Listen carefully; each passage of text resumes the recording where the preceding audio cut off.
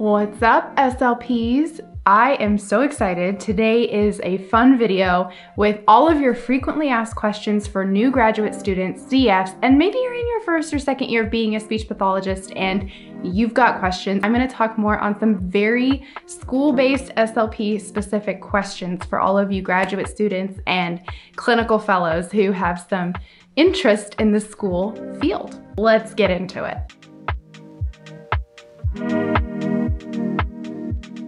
This question asks, did I feel confident writing an IEP right after grad school? No, absolutely not. That's okay. You don't have to feel confident in every aspect of your job going forward as a new speech language pathologist. I did not feel confident writing an IEP, even though I did it for like almost 6 months in my internship. I did not feel confident leading an IEP. It was very nerve-wracking, and it still sometimes can be, it just depends. The point is there are going to be things that you're not comfortable in right away. Now, somebody watching this might say, I was super comfortable with it. That was where I was, that was my strength. And that's great. We're all gonna have different strengths and different areas where we can really push ourselves and grow. And that's a great place to be, because now I'll be really honest with you. I really do enjoy sitting in a good IEP meeting and really, getting into the nitty-gritty of what my clients are doing so well, or my students are doing so well, and, talking about their progress with families. But I didn't at first. And that's absolutely okay. I will argue that right after grad school, you're not supposed to feel confident doing these things. Again, if you do, and I'm not speaking to you, great. I was, really confident just bringing a kid in and getting on the floor and playing. That's really the only place I felt confident in. And even then, it just really depended on the student, because every student was different and, they all had different needs, and it was just a beautiful time of learning. That's really all I can say. Feeling confident in something is great. Not feeling 100% confident in something is also very great. I will always, always, always advocate for the fact that if you're not 100% confident in something, go in confidently ready to learn, and to, if it's confidently making mistakes and learning from them, great. If it's learning from your other professionals on your IEP team, great. I love sitting in my IEP meetings with, my psychs, with my physical therapists, with my special education teachers, with my occupational therapists and other service providers, because I learn so much from them about their individual specialties. I know when it's my turn to talk, there are things maybe they'll learn from me. And sometimes we get into conversations, in multiple IEPs, I've sat through, parents are asking maybe about sensory supports for their students, and my occupational therapist and I will go, just start having a conversation about it. And you can see that we're just kind of learning from each other as we're talking about different things and how they relate to each of our specialties, because really, it's all related, right? We're all here to be service providers to enhance the quality of life of another individual. And so the answer to that, I guess, is just, flat out, no, I didn't feel confident in it, but I am grateful that I didn't, because I learned a lot. This next question that I got was asking for tips on evaluation, specifically when evaluating a child's articulation or speech sound production, as you might call it, or phonology or whatever. And this new SLP said they're nervous about not hearing something during an evaluation. And so, the way I kind of visualize this is, I remember feeling that way, where you have your protocol out, you're listening to the student as you're going through like the Goldman-Fristow or the Arizona articulation or whatever. And, maybe you don't circle all the deviations because you didn't hear all the deviations. What does that mean? I'm nervous about that. What if I miss something? Okay, first of all, sometimes you can record. Now, obviously, not on a device that you own. It has to be a school device. I know some schools, like in my graduate clinics or private practices, this might be more common, where you can have a recording device that is owned by the clinic. At schools, I know sometimes they have those like district-wide. You can check out recording devices, and then some of us were issued iPads to use in our assessments and speech therapy sessions. I use my iPad, and what I do is during the articulation exam, I am doing a voice memo while the student is while the student is going through the testing. I also like to have this out because then I'll go right into my language sample portion of the assessment, and it's all in one place. So I'll start off with that ARTIC exam, language samples also there, plus sometimes they talk about the pictures, so it's perfect to get some utterances in. And then once I have tested the child and I'm going through and scoring it, and I've listened to that and maybe jotted all the notes down, and then maybe heard some deviations that I missed for the ARTIC exam, I will delete it. So that's definitely an option, or I can keep it in a folder like on my computer with the file, the child's name that's locked and all of that. As long as it's compliant, you know, with your HIPAA, your FERPA, and your school district is, you know, this is what they do, then go for it. Obviously, do not record on your own personal devices again. I will say that again because it's very important. You know, no phone recordings, nothing, no video, none of that, just those devices. So that's a hack you can use for sure. Another thing that's really helpful if you are a new speech pathologist and you know, like, based off of observation that there might be a lot going on phonology wise and you don't want to miss anything in during the testing, if you do have the benefit of having an on-site supervisor or another on-site speech language pathologist that can come in and maybe be an extra set of ears during the evaluation, that's great. I know my CF year, there was an evaluation. I asked my supervisor, she was at a different school site, but she came down and listened to the child and helped me kind of, you know, tease out some things there. Now, and I'm 5 years in, I still need help with this, by the way, but now I have an SLP on site because I'm preschool, she does TK through 5th grade, and so she and I will help each other when we feel like we might be missing things. So there's those things that you can do as long as it's another licensed professional, you know, speech language pathologist, you should be good there. And it also depends on your student. You know, you have to think about the testing environment. I get that. That's why that recording, if you can record, it is so, so helpful because you can go back and listen, and then you're not as stressed during the evaluation. If you miss something, it's fine. You also have to remember, if you miss something, it's gonna be okay, because we're still learning.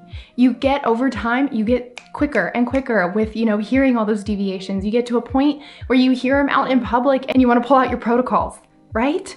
It does come with some time. So utilize the things that you have to help you learn and get quicker with that, but also do not stress yourself out. Give yourself tons of grace when it comes to these things. If you know that maybe, you know, hearing those deviations is an area that you want to grow more in, give yourself plenty of time, maybe to pull the child in for another language sample or things where you can listen again and get consonant inventory and all kinds of different things. So there are ways you can give yourself that cushion and give yourself that grace. It's totally possible. You're going to be fine, I promise. I love this next question. I love all the questions, but this one was me as a clinical fellow. So the question is, how do I not overbuy on materials? And how do I get confident in using what I have? Trust your skills. Trust your creativity. When I first started out, I used to say, I'm not very creative as a speech language pathologist. And I think for me, my view of that was I don't do a lot of crafts, still don't. And I felt like I couldn't think on my toes fast enough. But I taught myself a thing or two about utilizing what I had. When I started out, I had very limited resources. I was put in the old janitor's closet as my very first speech room where there wasn't even a sink. And you're supposed to have a sink apparently in every classroom. I didn't know that at the time. But I, you know, didn't have a whole lot. I got a lot of hand-me-down resources from other SLPs, which was super helpful, but also some of them were a little dated and my kids weren't that into them. So I got really good at making up games. And this probably came from my background in comedy improv, not gonna lie, but we were making up rhyming games and singing, you know, making up songs. I had a whiteboard that I would draw just a big game board on, and I had big foam dice that my mom gave me from when she was a preschool teacher, and we would roll the dice and play the game on the board. And I had like 5 or 6 boxes of the little ARTIC cards. What are they from? What's the company? The Super Duper. How do you just forget Super Duper? Because really what the lesson here is, the best tool in your toolbox is you. Our kids are here for communication. They're here for connection. So you're one half of that connection and they're the other half. So take them outside, go on a scavenger hunt, go look for things that start with their speech sound or whatever it is. And then, figure out what you need. Whenever I take on whenever I take a graduate student, or if I mentor a clinical fellow and they're kind of starting out trying to determine the things that they're gonna want in their therapy toolbox, I always say that. You are the best tool in your toolbox. If all you have in your speech room are bubbles and blocks, you have it made, because you can make a game out of anything. You really do have it in you. And what I learned is you don't have to do a craft to be creative. You don't have to have Pop the Pig to be the most fun speech therapist. It's really just about you being confident that you can make anything exciting. One of my favorite rules of improv is, and one of probably the most important rules of improv, is to be enthusiastic. I would argue that as a speech pathologist, that is our number one rule. Probably that and flexibility. Am I right? The second part of this question, how do I not overbuy on materials? And I think the first part answers the second part.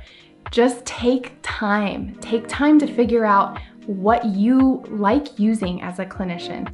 If you are school-based and you don't have a lot of materials, maybe you do have other SLPs that you can go to, send out an email and say, does anybody have this material, or does anybody have any suggestions for what I can do for this goal or whatever it is, and get some ideas there, and then decide what you vibe with, what goes best in your toolkit, what can you use as the other half of that communication connection. This last question is all about legal cases. Now, I have some experience with attorneys and advocates, not too much, and I am very grateful for that. Also, I am grateful for the experiences I've had. They have been eye-opening and very helpful. So I'll talk a little bit about those in just a moment, but I'm going to read you something because this question also asks if there's a statute of limitations.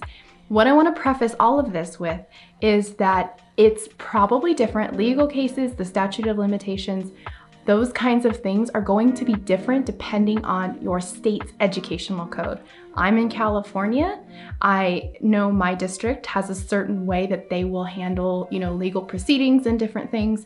So it's definitely on a state and then district by district basis. But of course, we always will adhere to, the ed code, the state's laws and the things we are following already in our therapy and within our special education department. This question did ask, is there a statute of limitations for special education? So let me read to you.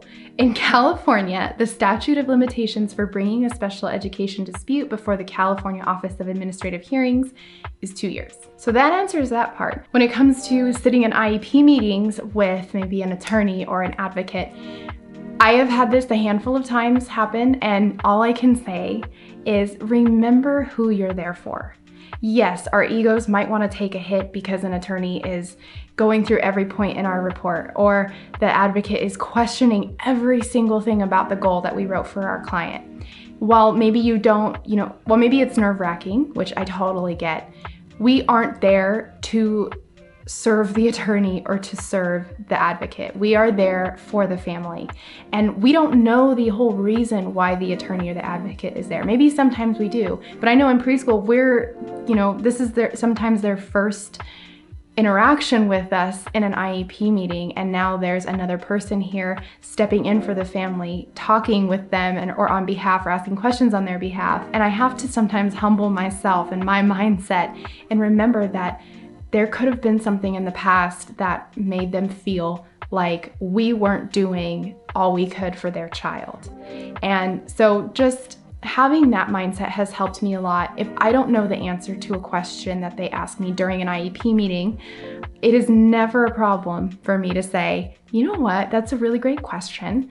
I will have to get back to you by the end of today. Give a timestamp for it, but acknowledge that, I don't know everything. We're all human. None of us know everything. Whenever there's an IEP where we know there's going to be legal pieces or legal professionals that are going to be there, I always call for, or my team always calls for, some sort of a pre-meeting just so we all are on the same page, just so we all understand who we're there for and we can feel like a team going in.